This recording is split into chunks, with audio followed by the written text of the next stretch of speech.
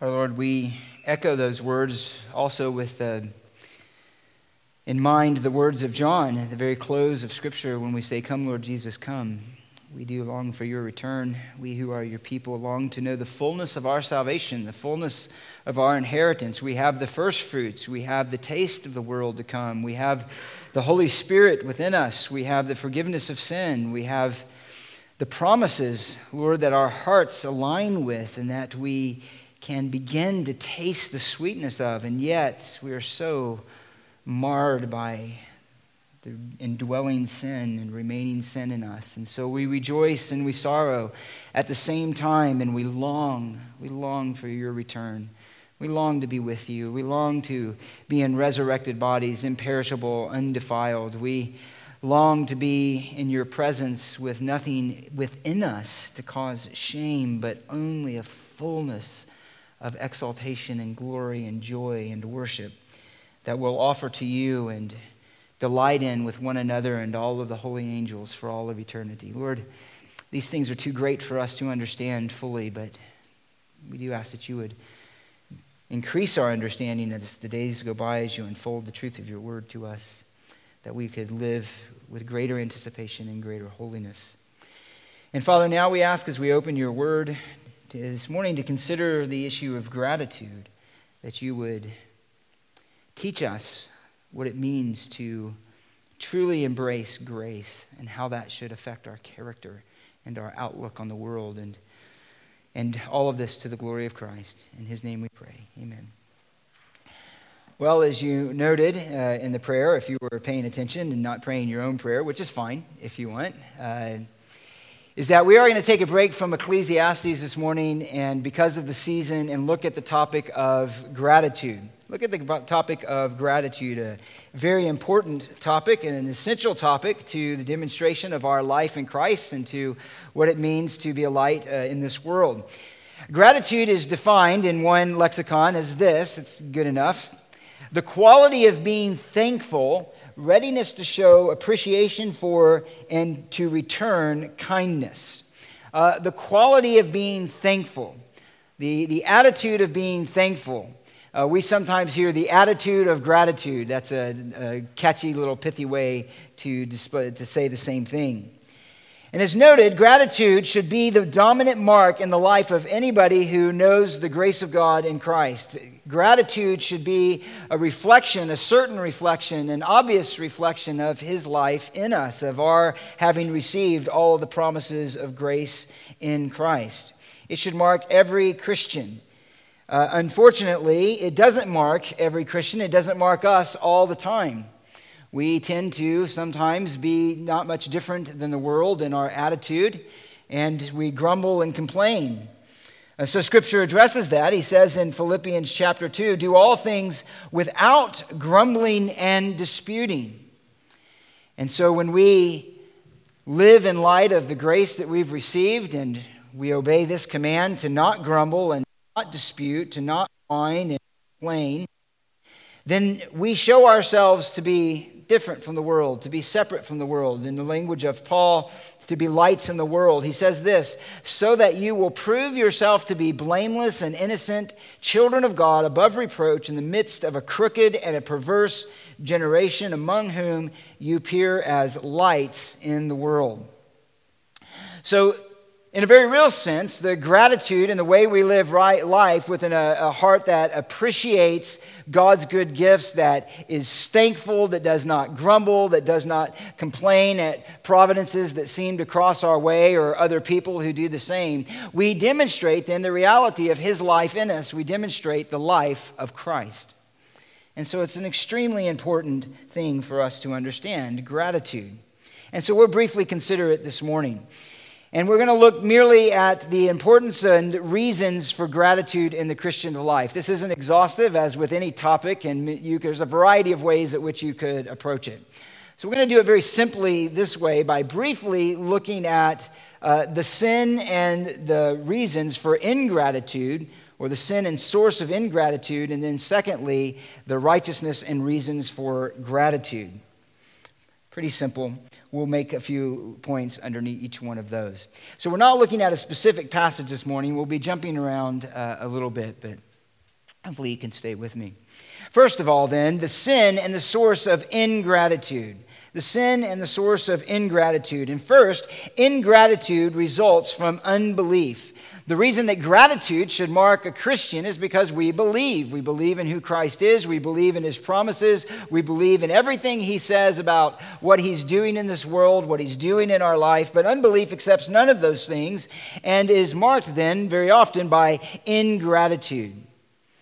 In fact, you're well aware that one of the most profound and fundamental statements in all of Scripture about the fallenness of man is found in Acts chapter 1.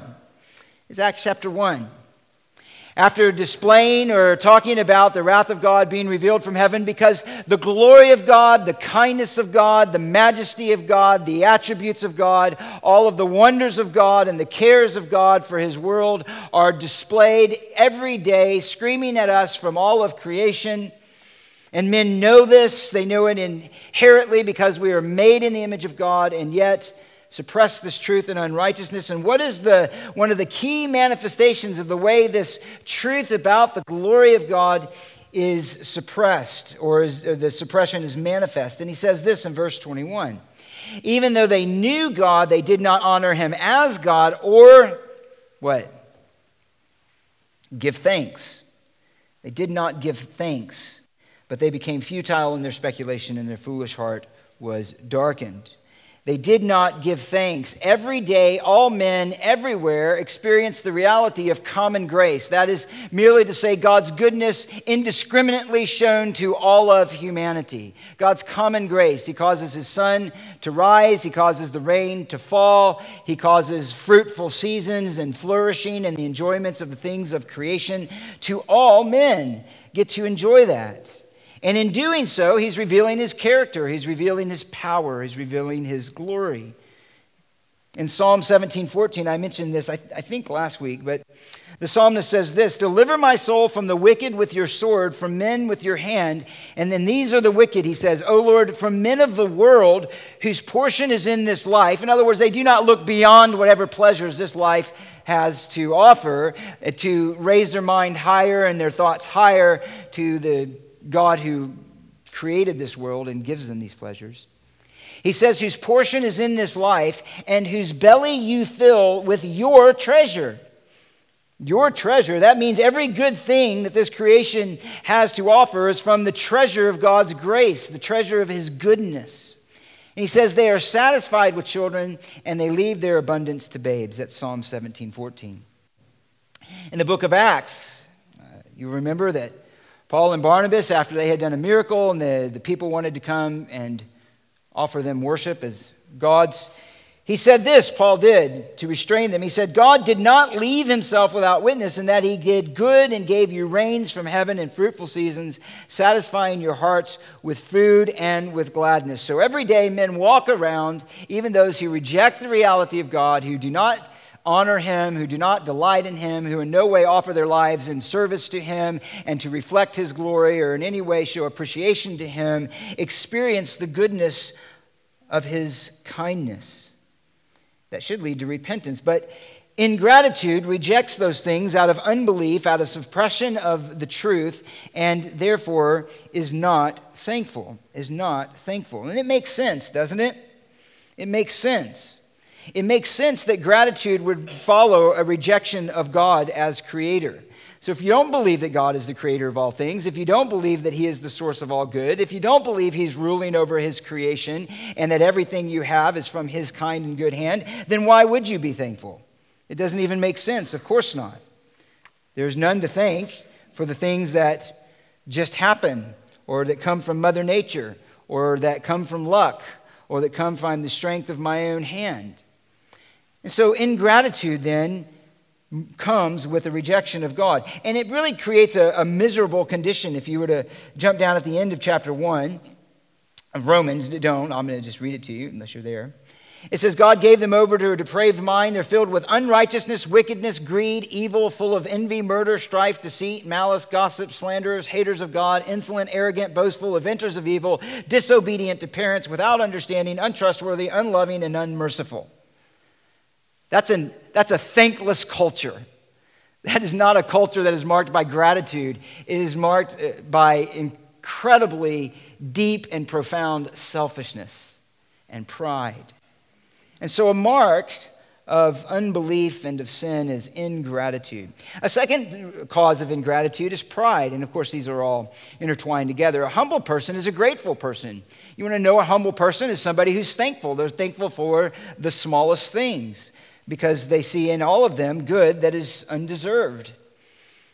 He or she is not focused on self, but on God and others. A humble person gladly says with the Apostle Paul in Romans 11, at the end of an explanation of this panoramic view of God's work of redemption, he says this, the very last phrase of a wonderful section. He says, for from him and through him and to him are all things, to him be the glory forever. And a humble person, a humble Christian, gladly reads those words and says, yes, from him, through him, and to him are all things, to him be the glory. My heart resounds with that. That is true. I am glad to give God glory in every good thing that he gives me.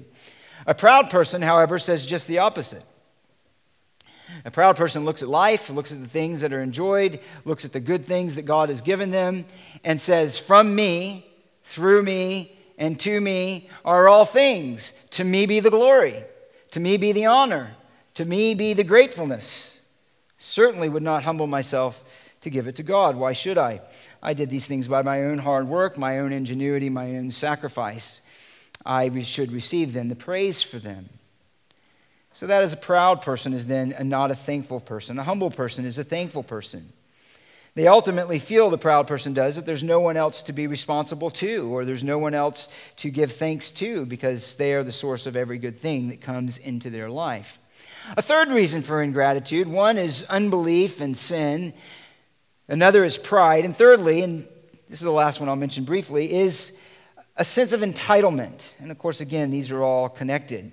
A sense of entitlement. And if there's one thing that marks our culture is a sense of entitlement. If you're a parent, you know that that is ingrained into our children and supported, it seems, at every part of culture, of entitlement. I deserve. I deserve. It's mine because I deserve it. And entitlement is essentially the inward attitude of feeling or feeling that we are owed good things, that good things are ours by our right. They're not ours by grace, they're ours by right. I'm entitled to them. And that plays into so many things which we won't get into, but it is at the heart of our culture. When good things are received, there's no need to be thankful because I'm only getting what I deserve. I'm only getting what I deserve. And again, it is the predominant attitude of our culture. And again, we're not going to veer off course here, but it is the predominant attitude behind a progressive ideology. Entitlement. And it will destroy a people. And it does destroy a people.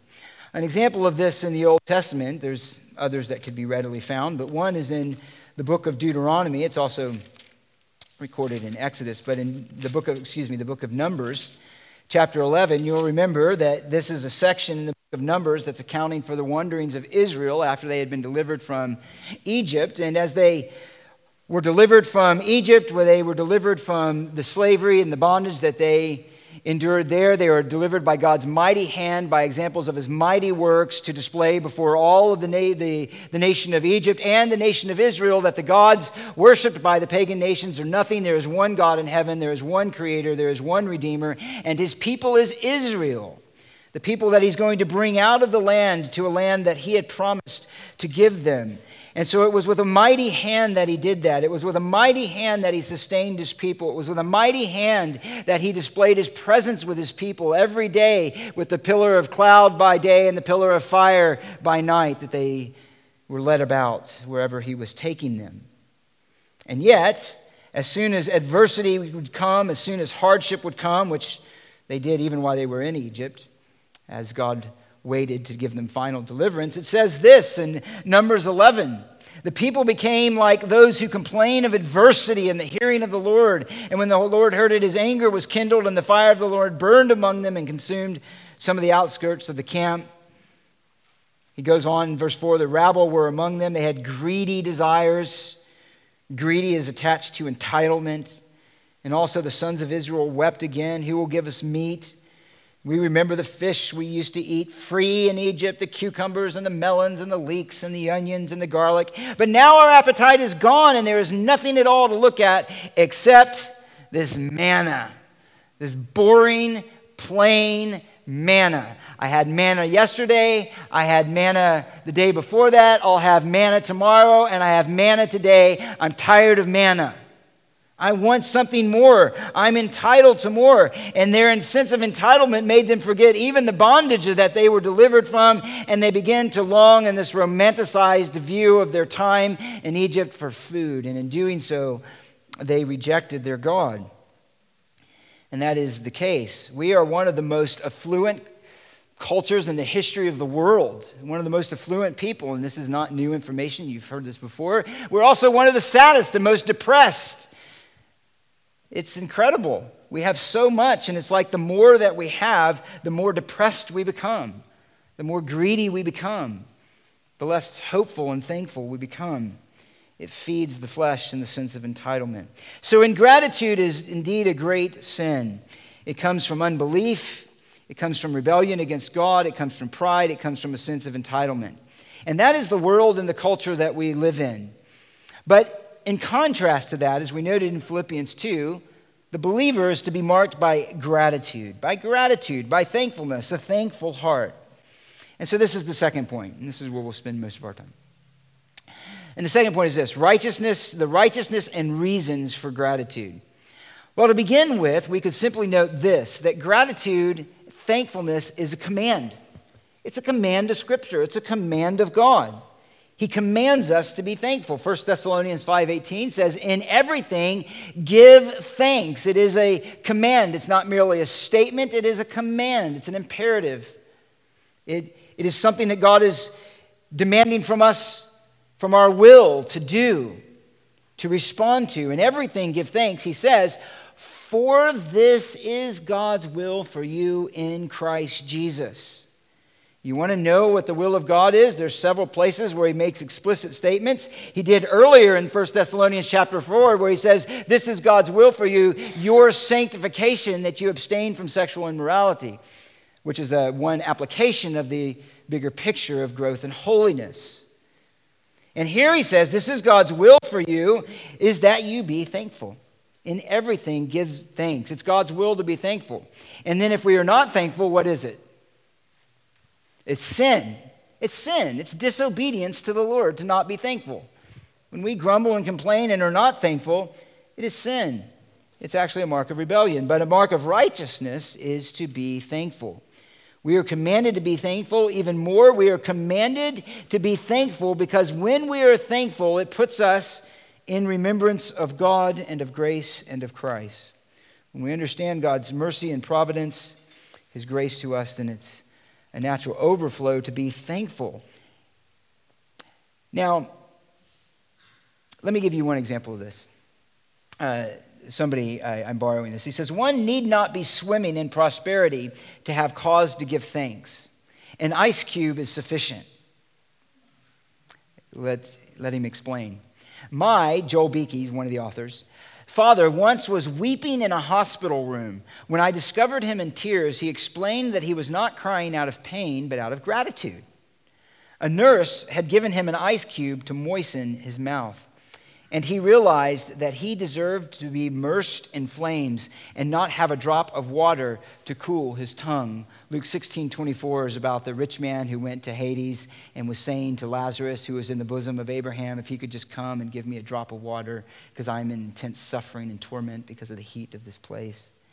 And this small act reminded him of that, and it filled his heart with gratitude. And he goes on to say, we should be full of gratitude that we enjoy the least blessing of life instead of the well-earned torments of hell. Even that small act, because of a humble heart, was moved to see God's goodness and to offer him thanks. Now, when we think of that command to be thankful in all things, make one simple observation here. Scripture does not say, nor does Paul in that text say, give thanks, you ready? For all things, but he says give thanks in all things. Give thanks in all things, which is a good translation. In other words, we are not thankful for evil. We are not thankful for our failures and the failures themselves. We are not thankful for disease and cancer and sickness. We are not thankful for death itself. That's morbid. God never calls us to be thankful for those things. Jesus wasn't thankful for those things. But we are to be thankful in all of those things. In all things, give thanks to God. What is the distinction? How do we do that? It means then in everything that we experience, the command is, whether it be for blessing, whether it be for good, whether it be for our ease, for our flourishing, a time of abundance, or whether it be a time of pain, whether it be a time of sickness, whether it be a time of testing, whether it be a time of trial, whether it be a time of suffering in some form or another, we give thanks to God because even in the suffering, even in the experience of the effects of the fall on this world and the remaining vestiges of sin in our own hearts, we give thanks because we can taste of God's mercy in them. We can thank Him because we trust His promises. We can thank Him in the midst of it because they're being used to cause us to grow in grace. We can thank Him because He's using those things to teach us wisdom. We can thank Him because in the midst of our suffering, He does not leave us alone, but He upholds us with the strength of His Spirit and His Word in us. So we should be amazed, and we are amazed, when we see Paul and Silas, who were beaten, who were humiliated, who were thrown into a prison, who were put into stocks. And by the way, they're not comfortably sitting on the floor. That means stretched out in an uncomfortable position in stocks, in a dungeon at night. And Acts 16:25 says, about midnight, Paul and Silas were praying and singing hymns of praise to God, and the prisoners were listening to them.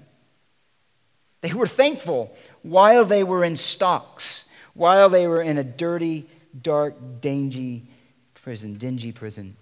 In 2 Corinthians 12, many examples could be given. In 2 Corinthians 12:9, Paul had a thorn in the flesh. Paul had something that was very grievous to him. He prayed 3 times that the Lord might remove it. The Lord said no. If you'll remember, he says, my grace is sufficient for you. And what did Paul say? Well, okay. Most gladly, therefore, I will rather boast about my weakness so that the power of Christ may dwell in me. I will be thankful then for this thorn. I'll be thankful in this trial of the thorn. Not because of the pain, not because of the thorn itself, but because of what God is producing in me through this trial. He's strengthening my faith. He's glorifying His name. He's shaping my character. And Romans 5 tells us that when we suffer in that way and He shapes our character, it actually produces in us a greater sense by the ministry of the Holy Spirit in us of the love of God. The love of God is poured out into our hearts through the Holy Spirit. And that context of Romans 5 is through suffering, because of suffering. And so it's not to obey this command that we enjoy the pain itself. It's not that we enjoy the suffering or loss itself in those situations. It is that in them we still see the hand of God, and we can be thankful. I won't repeat it here, but just remind you of many of you know that the oft recounted story of Betsy, who was in a concentration camp. It was Betsy and Corrie ten Boom. And they had been put there. They were hiding Jews, obviously, during the Holocaust. And they were sent to this camp. And there's many accounts here. But one well-known account is when they were sent into the women's barracks in these terrible conditions. And just to add insult to injury, there was in the ones that they were going to all of these fleas. And they're like, seriously? In all of this, and now there's fleas. It was just infested with fleas. And Betsy, Corrie ten Boom's sister, immediately said, well, let's stop and give God thanks. And Corrie ten Boom was like, what? Give God thanks for this? And she said yes. And so they did, begrudgingly. And as the story would go, God used those fleas to allow them to have a Bible study unbothered by guards. And they were able to speak of Christ and encourage others and be a witness to those who didn't know Him. Give thanks in all things. Why? Because God is doing something that we may not be able to see in the moment. And we can give Him thanks. Here's a First then, what is a cause for gratitude? Or what is one characteristic of this gratitude? And the first is this: gratitude must begin with God, not his gifts. It must begin with God and not his gifts. This is extremely important, extremely important. And it's one where more than we may realize we can easily go astray. When we are thankful to God and for his goodness and his glory displayed in the gifts, not first and foremost for the gift itself. And again, the order is essential. Otherwise, if we get this wrong, there is the danger of making an idol out of the gift and ignoring God in the midst of it. This can so easily happen. You might remember the account I'm just going to mention. I'm not going to go through it, but of the 10 lepers in Luke chapter 17, Jesus came upon these 10 lepers when he was on his way to Jerusalem. Verse 11, as he was passing through Samaria and Galilee, he entered a village there, and these 10 lepers were there, and they said, "Jesus, Master, have mercy on us." And he said, "Go and show yourself to the priest." And as they were going, they were cleansed. They were made new. They were healed of their leprosy. They were no longer going to be those who were ostracized in society. They no longer had to suffer the consequences of this disease. They were made clean physically and restored to health, as good as new. And so they went off, they were cleansed. And verse 15 says, "Now one of them, when he saw that he had been healed, turned back, glorifying God with a loud voice, and he fell on his face at his feet, giving thanks to him." Thank you for what you've done. Thank you for cleansing me. Thank you for healing me. And Luke is quick to note that he was a Samaritan. And what did Jesus answer to him? He said, "They're not 10 cleansed, but the 9, where are they? Was no one found to return to give glory to God except for this foreigner?" And I heard one person say, what were these other 9 doing? And the answer is they were enjoying their blessing. They were enjoying their gift of being cleansed. They were enjoying all of the fruits that came from God's kindness in their life, but they had no room in their heart to give thanks. Why? They were so enamored with the gift. Indeed, it was a wonderful gift. But one turned back to give Christ thanks. One has said this: God is not glorified if the foundation of our gratitude is the worth of the gift and not the excellency of the giver. If gratitude is not rooted in the beauty of God before the gift, it is probably disguised as idolatry. It's probably disguised as idolatry. Another example, and I'll just mention this briefly, is Israel provides many examples for us, but if you'll remember again, when they were delivered from the nation of Israel, this great power of God, this great glorious display of his covenant faithfulness, his love for them and his goodness to them. As soon as they came on the other side, it says in chapter 15 of Exodus, they sang this song of praise to God, and it begins with these words: "I will sing to the Lord, for he is highly exalted." And then it goes on for several verses praising God and all of his attributes and his glory and so forth. But this is the same people we read about earlier that as soon as adversity came, they complained. God blessed, they praised. Adversity came, they complained.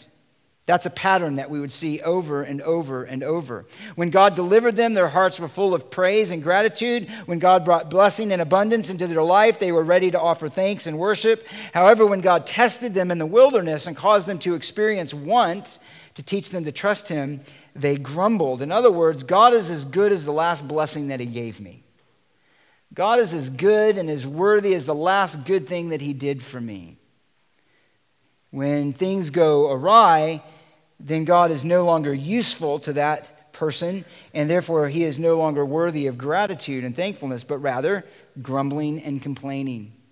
Grumbling against God's hard providences, grumbling against the injustice that we have to suffer in this world, grumbling against God. Why is he doing this? Why did he take someone I loved? Why did he cause me to lose my job and not this other person? Why did these things happen? I certainly cannot thank God in those circumstances. In fact, God has a lot of explaining to do to me.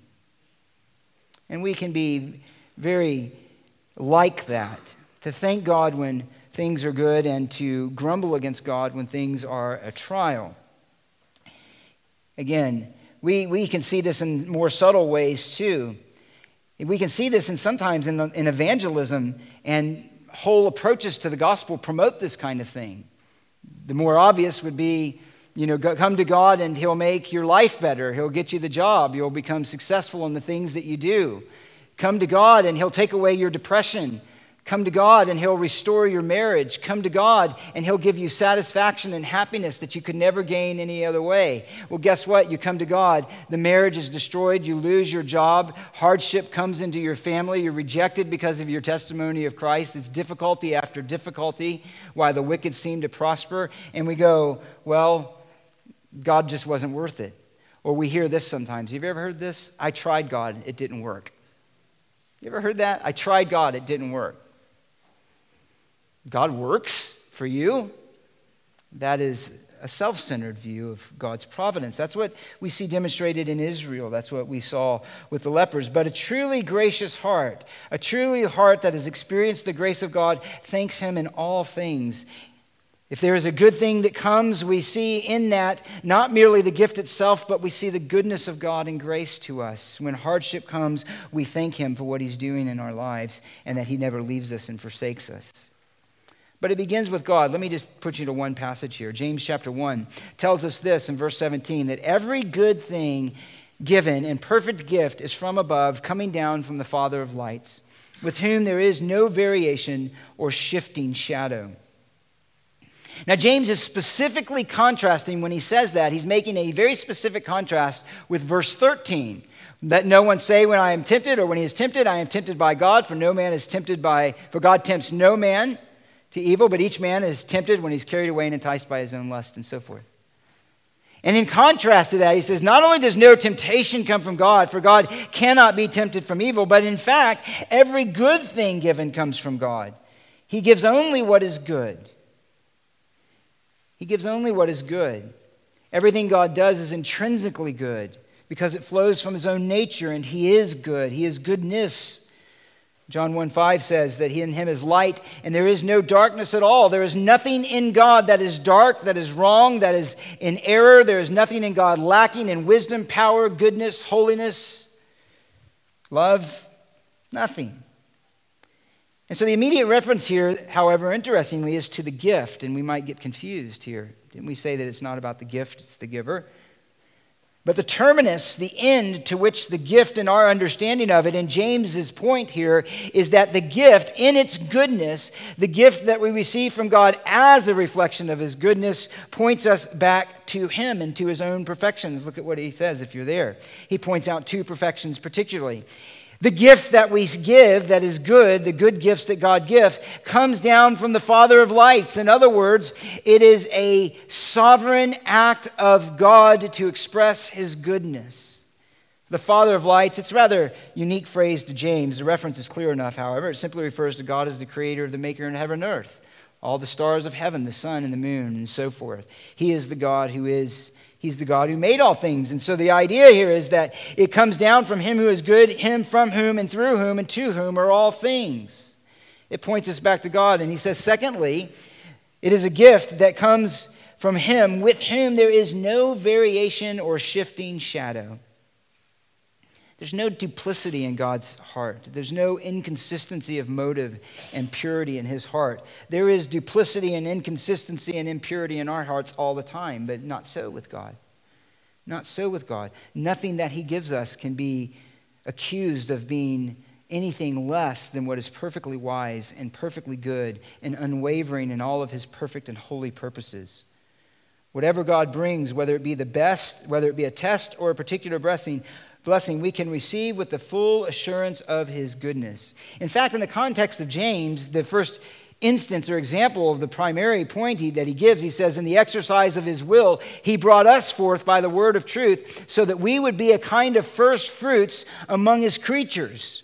How do we know that every good thing comes down? Because we have experienced to know Him the greatest good, which is to be brought forth by the word of truth, to be made to see the glory of God in Christ, to experience salvation.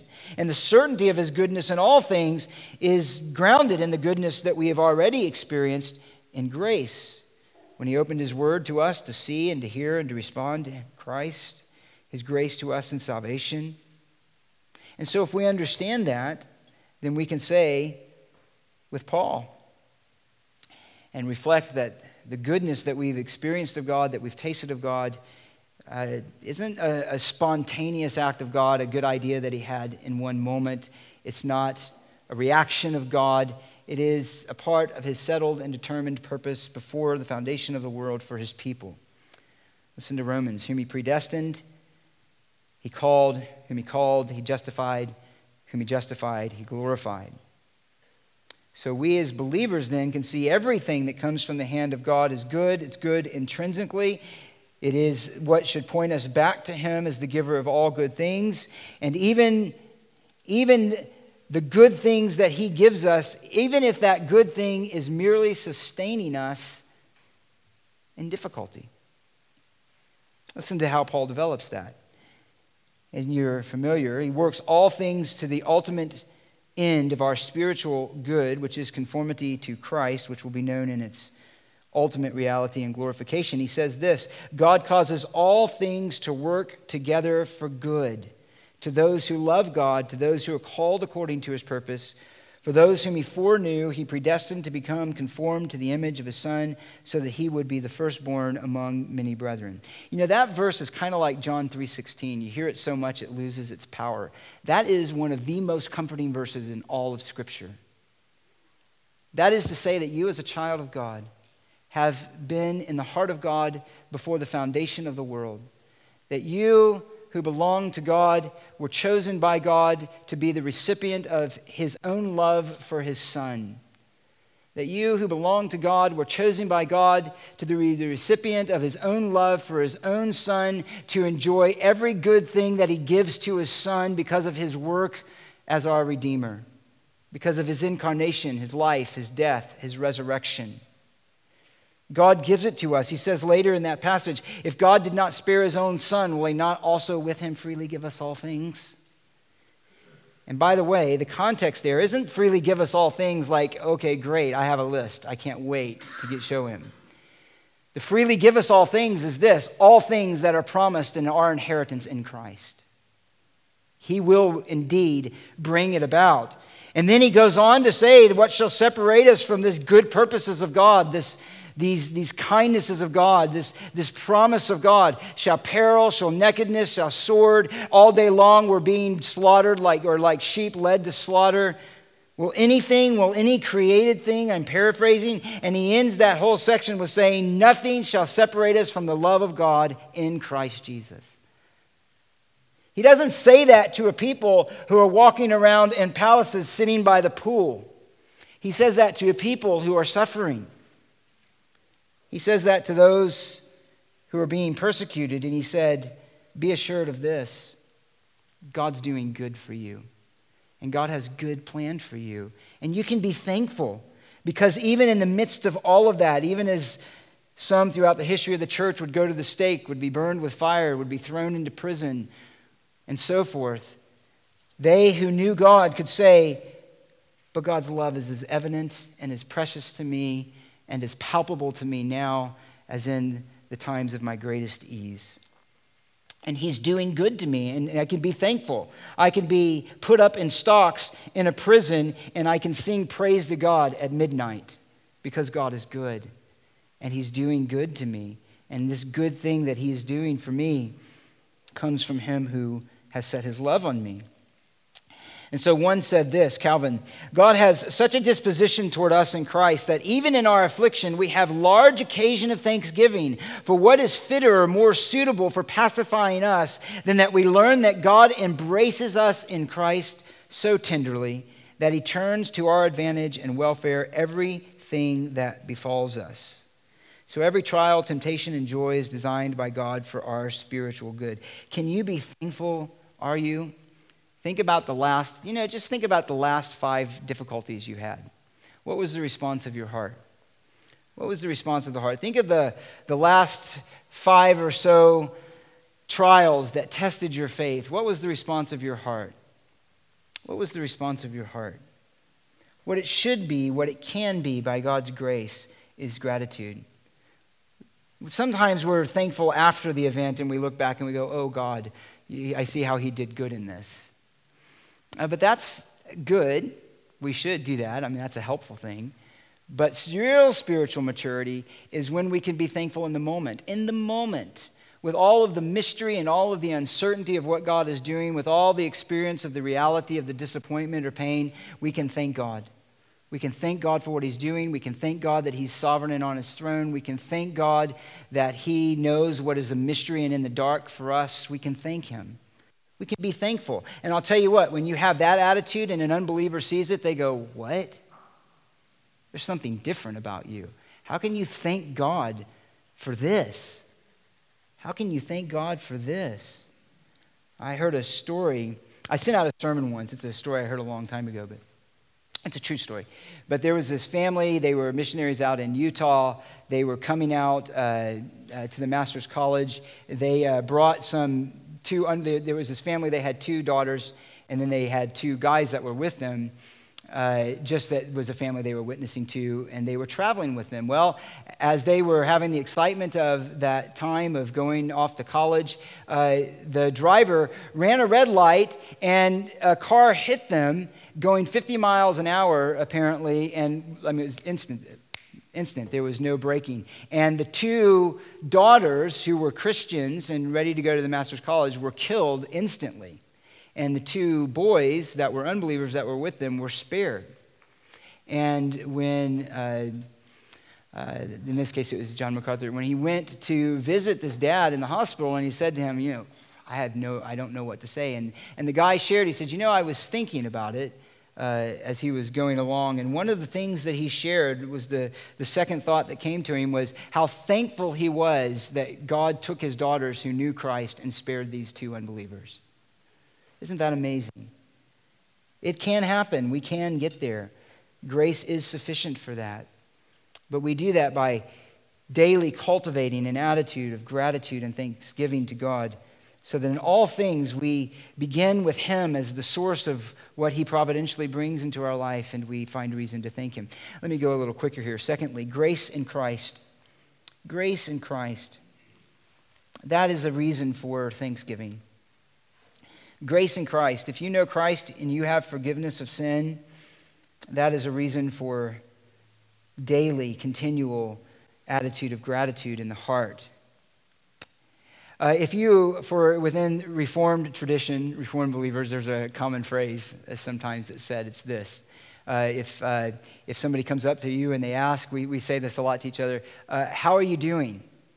What do we sometimes say in response? Anybody? Better than I deserve. Better than I deserve. How are you doing? Better than I deserve. Things are going good, things are going bad. It's better than I deserve. Why? What do I deserve? Hell, condemnation, judgment. What I have received is grace, forgiveness, hope, promises, the sustaining work of the Holy Spirit in my life. That's what I've received. One says this: gratitude reflects our worldview and the reality of salvation. Thanksgiving is a deeply theological act, rightly understood. As a matter of fact, thankfulness is a theology in a microcosm. When we are thankful as a people, we are acknowledging the reality of God. We are acknowledging the goodness of God. We are acknowledging the redemption of God. We are acknowledging our hope in God. We are acknowledging the strength of God. We are acknowledging the mercy and the kindness of God operative in our life, even in that moment. That is theology. That's our doctrine. And being thankful encompasses all of those things. He says a key to understanding what we really believe about God, ourselves, and the world we experience. What do you really think of God? Well, we know when we're tested. What comes out of the heart? Trust, faith, or gratitude? Gratitude. But if we grasp forgiveness, then we have always a reason for gratitude, because we're always doing better than we deserve, and we never experience one single moment in this life without a good purpose of God. Nothing. I think that's amazing. Nothing. No trial in our life is ever pointless. You think of unbelievers, and what do they have? I just think, how do you deal with that? If you don't know Christ and you experience the tragedies, well, there's hopelessness. There's no hope in it. What's the point of losing a child to a painful disease and watching them wither away in the hospital? What's the point to that? Matter of fact, that's why people reject God. That's part of the mentally in their mind. That's where often in these conversations they go. How could a God who is good bring about such evil, such pain? How could he allow these things, this innocent person to suffer as they do? How could he do that? How could you be thankful to a God like that? That is a God to be hated and rejected. It's certainly not a God to be worshiped. Right? That's the cry of the unbelieving heart. But for us who have tasted the goodness of God, who understand the devastating effects of sin and know that the greatest testimony to the goodness of God that puts everything else into its own perspective is not the suffering that we see of those who were born into a condemned race, but the suffering of his Son who bore the curse of the law for us. We can sometimes treat that so much as merely a doctrinal fact or a point of data that is to be believed to be saved. We can miss the profound and astounding reality that Christ was crucified, the eternal Son of God, for our sin. That's who God is. The fact is, the goodness of God is not seen or in any way disrupted by the suffering that we see in this world. In fact, the goodness of God is seen in that there is a purpose to it and it's not the end. And the goodness of God is seen in that even in the suffering of that little child, at the end of it is an eternal glory. It's a moment, it's a spot in time. And because of the suffering of the Son, that the innocent suffer, and yes, we can see the goodness of God in that because there's the end of it. The Son of God suffered for us so that we don't go through this without purpose. And even then God is working good. But what is the end of it? For the believer, it's salvation. Do you think any of the martyrs praising God before the throne who were beheaded for their testimony in Christ are begrudging their being beheaded? They could say, I wish I had 10 more heads to be cut off that I could be with Christ. I wish that I had 10 more lives that could be thrown into prison that I could be with Christ. And such it is when we understand grace. When we understand grace. And so, in a very real sense, it seems counterintuitive to the world. We grow in gratitude the more we grasp the reality of our sin and wretchedness before God. If you don't grasp your wretchedness, then it's very difficult to be thankful to God in suffering. It's very difficult to be thankful to God in the little things. If we do grasp our sin and our wretchedness outside of Christ and what we've received by grace, then gratitude is a natural overflow. To grasp the reality of the person's position outside of Christ and by nature, that is, as we're born into this world, and to grasp what God did in Christ is reason for great gratitude. Who were we? Now think about this. We were enslaved to sin. It was our master. We obeyed it at its every command. We struggle with it as believers, but outside of Christ, we didn't struggle.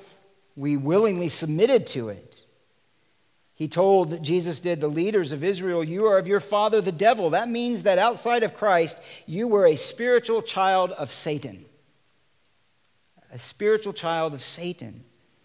He says to the church at Ephesus, you were dead in your trespasses and sin in which you formerly walked. How? According to the course of this world. The world said it was okay. It must be okay. The world did it, then I did it. The world showed this kind of entertainment and said these are the things we should laugh at and enjoy and find pleasure in. Well, then I laugh at and find joy and pleasure in and direction in life. If the world says this is the kind of music that should feed my soul, well, then that's the kind of music I listen to feed my soul. If the world says it's okay to kill a child in the womb, well, then it must be okay. If the world says it's okay to have homosexual relationships and get married, it must be okay. If the world says that a woman should never even consider the idea of making a priority to love her family and her husband in the home and raise children because that's an honor and a glory to her, and if they say that's stupid and that's a sellout and that's a rejection, then I must say that it is, and I would never do that. We could go down the list. And that's how we walked. How the world thought, we thought.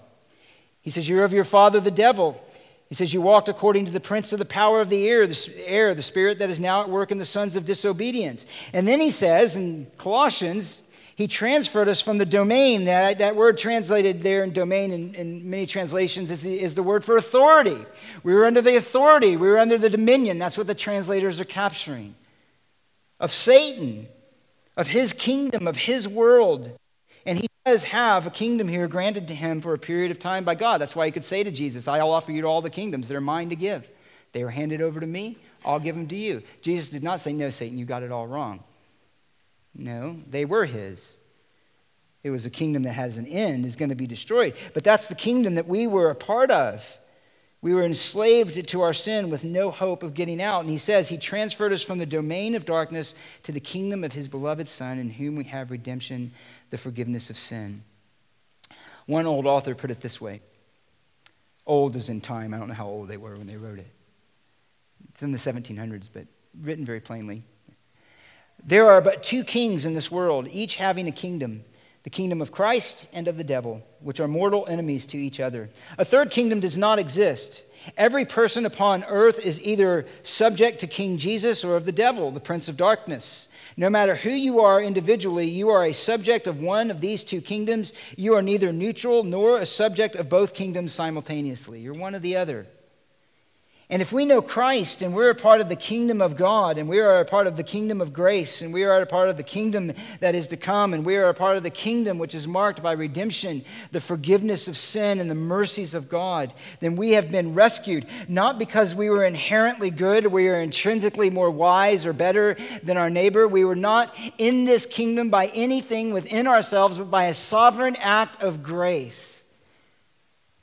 Because God chose to apply the work of his Son to us in granting us life and regeneration, by granting us faith by the work of the Holy Spirit, by indwelling and sealing us by that same Spirit, by guaranteeing that he will uphold our faith in all of its weakness and failures and so forth, but he will uphold it sincerely until he brings us safely to our eternal home. Not by grace, not by works, or by any initiative of our own. God breathed into us life. And when you realize this, and when we do, and we come to terms with the devastation of our sin and who we are outside of Christ, and then the reality of being brought into the sovereign mercy and eternal love of the Father for his Son, that he extends his love for the Son to us, and he gives us a share in everything that he's given to the Son as the Messiah, then we have reason to be thankful. Even our struggle with sin reminds us of God's grace and should be marked by thankfulness. Listen to Paul. But thanks be to God, Romans 6:17, that though you were slaves of sin, you became obedient from the heart to that form of teaching to which you were committed. In fact, gratitude is the only right response to grace. I hunted it down and found a statement I've mentioned offhandedly a few times by Francis Schaeffer. It was in a book called True Spirituality. Read it years ago, but this always stood out to me, a couple of parts of it, but this is one. He says this, I found it extremely helpful that when a man has accepted Christ as his Savior, he should bow his head and say, thank you to the God who is there. Thank you for the completed work. How wonderful it is when a man has seen himself a sinner and has understood his lostness for that man to have accepted Christ as a Savior and then have bowed his head consciously to say, thank you for a work that is absolute and complete. And this goes even to our failures and even to our repentance and even to our coming to God again and again. He goes on to say, if we have sinned, it is wonderful to consciously to say, thank you for a completed work. That's hard to do. You think about your sin and the conviction. That means that I understand grace. You think about the level of comprehension of grace, even in our sin and our conviction of guilt, to be able to bow the head and with full assurance to say, thank you. Thank you that I'm not held responsible for that. Thank you that you don't deal with me on the basis of my sin and my fallenness. You deal with me on the basis of Christ. The finished work of your Son. His atonement is so complete. His sacrifice so perfect and accepted that I have nothing that I can offer to you, but I can know that when I come to you in the assurance of a child who has been forgiven of everything, even the sin I just committed, even the sin I'll commit tomorrow, not willingly, but knowing that I will never offer to you perfect obedience. He says this, if we've sinned, it is wonderful consciously to say thank you for a completed work. After we have brought that specific sin under the finished work of Christ, we say thank you for work completed upon the cross, which is sufficient for a completely restored fellowship. And the result of this is obedience. I'll skip this one quote for time's sake. Let me go to number 3. Being filled with the Spirit and being filled with the Spirit in an obedient, word-centered life is another cause for gratitude. Grace frees us up to live for Christ, to be filled with the Spirit, which is marked by worship and gratitude. Listen to this. 2 passages you're well familiar with. Ephesians 5:18 through 20, I'll just read it. Do not get drunk with wine, for that is dissipation, but be filled with the Spirit, speaking to one another in psalms and hymns and spiritual songs, singing and making melody with your heart to the Lord, always giving thanks for all things in the name of our Lord Jesus Christ to God, even the Father. Do you notice the alls in these things? All things, every situation is to be marked by thanksgiving. Colossians 3:16 through 17. Let the word of Christ richly dwell within you with all wisdom, teaching and admonishing one another with psalms and hymns and spiritual songs, singing with thankfulness in your hearts to God. Whatever you do in word or deed, do all in the name of the Lord Jesus, giving thanks through him to God the Father. If an unbeliever were to walk into our service, listen to our conversation, observe us in our homes, they should observe a joyful and a thankful people. Do they? Not always, but do they as the pattern of our life? Do we exude gratitude in our lives and in our homes? But gratitude is not merely a human work. It's not something merely we do. It's the fruit of a spirit, as I mentioned, a word-centered life. In Ephesians 5:18, it is being filled with the Spirit that produces psalms, the singing and the making melody in our heart to God, the submission to God, the gratitude to God. In Colossians 3, it is the word of Christ richly dwelling within us that produces the singing and the thankfulness in our hearts to God. It is when we know Christ and when we meditate on Christ and the grace we've received and are obedient to that grace, that we are filled with gratitude, filled with joy. In other words, we do not become a grateful people by focusing on the discipline of gratitude. Although we should be intentional and we should be discipline ourselves to intend to be thankful. But that's not how we become thankful people. Again, what I want to emphasize is the gratitude that should mark the Christian is what naturally flows up and wells up from the inside. It's not merely something we do that forcefully, but it is that we have such a conception of ourselves, such a conception of grace, such a conception and awareness of God's goodness and providence in our life, in that moment, in the present, that the natural reaction from within our very soul is to offer God gratitude and thankfulness. That's a work of the Spirit, sanctification.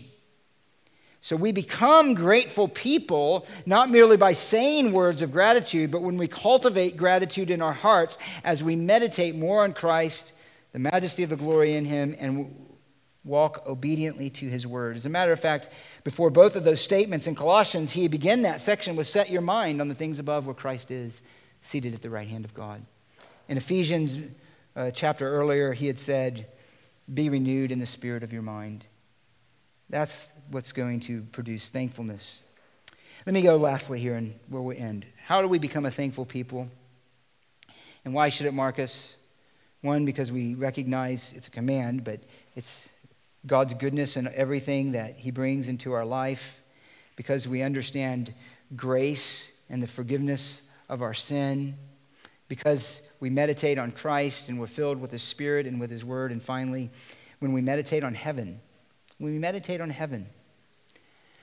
Our inheritance, our future with Christ, is a cause for endless gratitude and a heart of thankfulness. With the chaos of the world today, and it is a chaotic world, is it not? It is an uncertain, chaotic, insane world that we live in. And I personally do not think it's going to get better in the long term anyway, but it's going to get worse. But we as Christians, in the midst of all of that, have a sure hope in God. We have the certainty that Christ will set all things right and establish his kingdom. And so Revelation, not surprisingly, gives us pictures of gratitude in the presence of God. Just before the unleashing of the opening of the seven seals and the unleashing of God's wrath upon the earth during the tribulation period, we have a scene of worship and gratitude in chapter 4 to the Father. Worthy are you, our Lord God, to receive glory and honor and power, for you created all things, and because of your will they existed. It says just before that, the living creatures give glory and honor and thanks to him who sits on the throne and to him who lives forever. I mentioned it earlier, when you have those who came out of the great tribulation and they're before the throne of God, they were murdered for their testimony of faith in Christ, and yet it says they are around the throne, not saying, God, why did I have to go through that? God, why couldn't you have taken me before the pain? They said, rather, amen, blessing and glory and wisdom and thanksgiving and honor and power and might be to our God forever and ever. It's worship.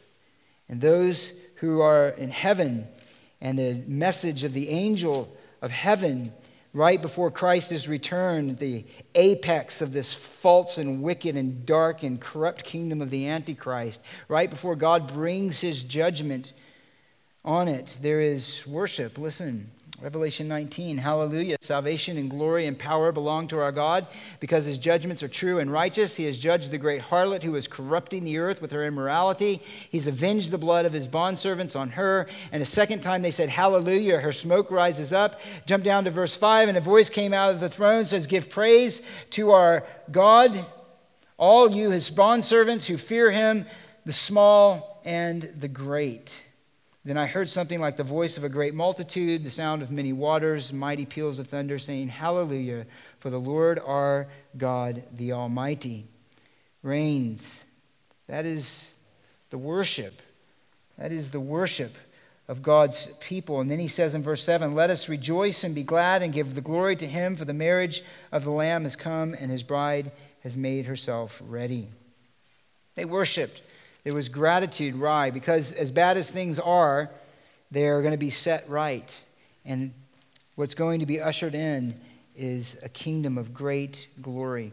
It is grasping this glory, if we could go back to Paul, who says in Romans 8 this is an amazing verse. It's amazing to me, maybe to many of you.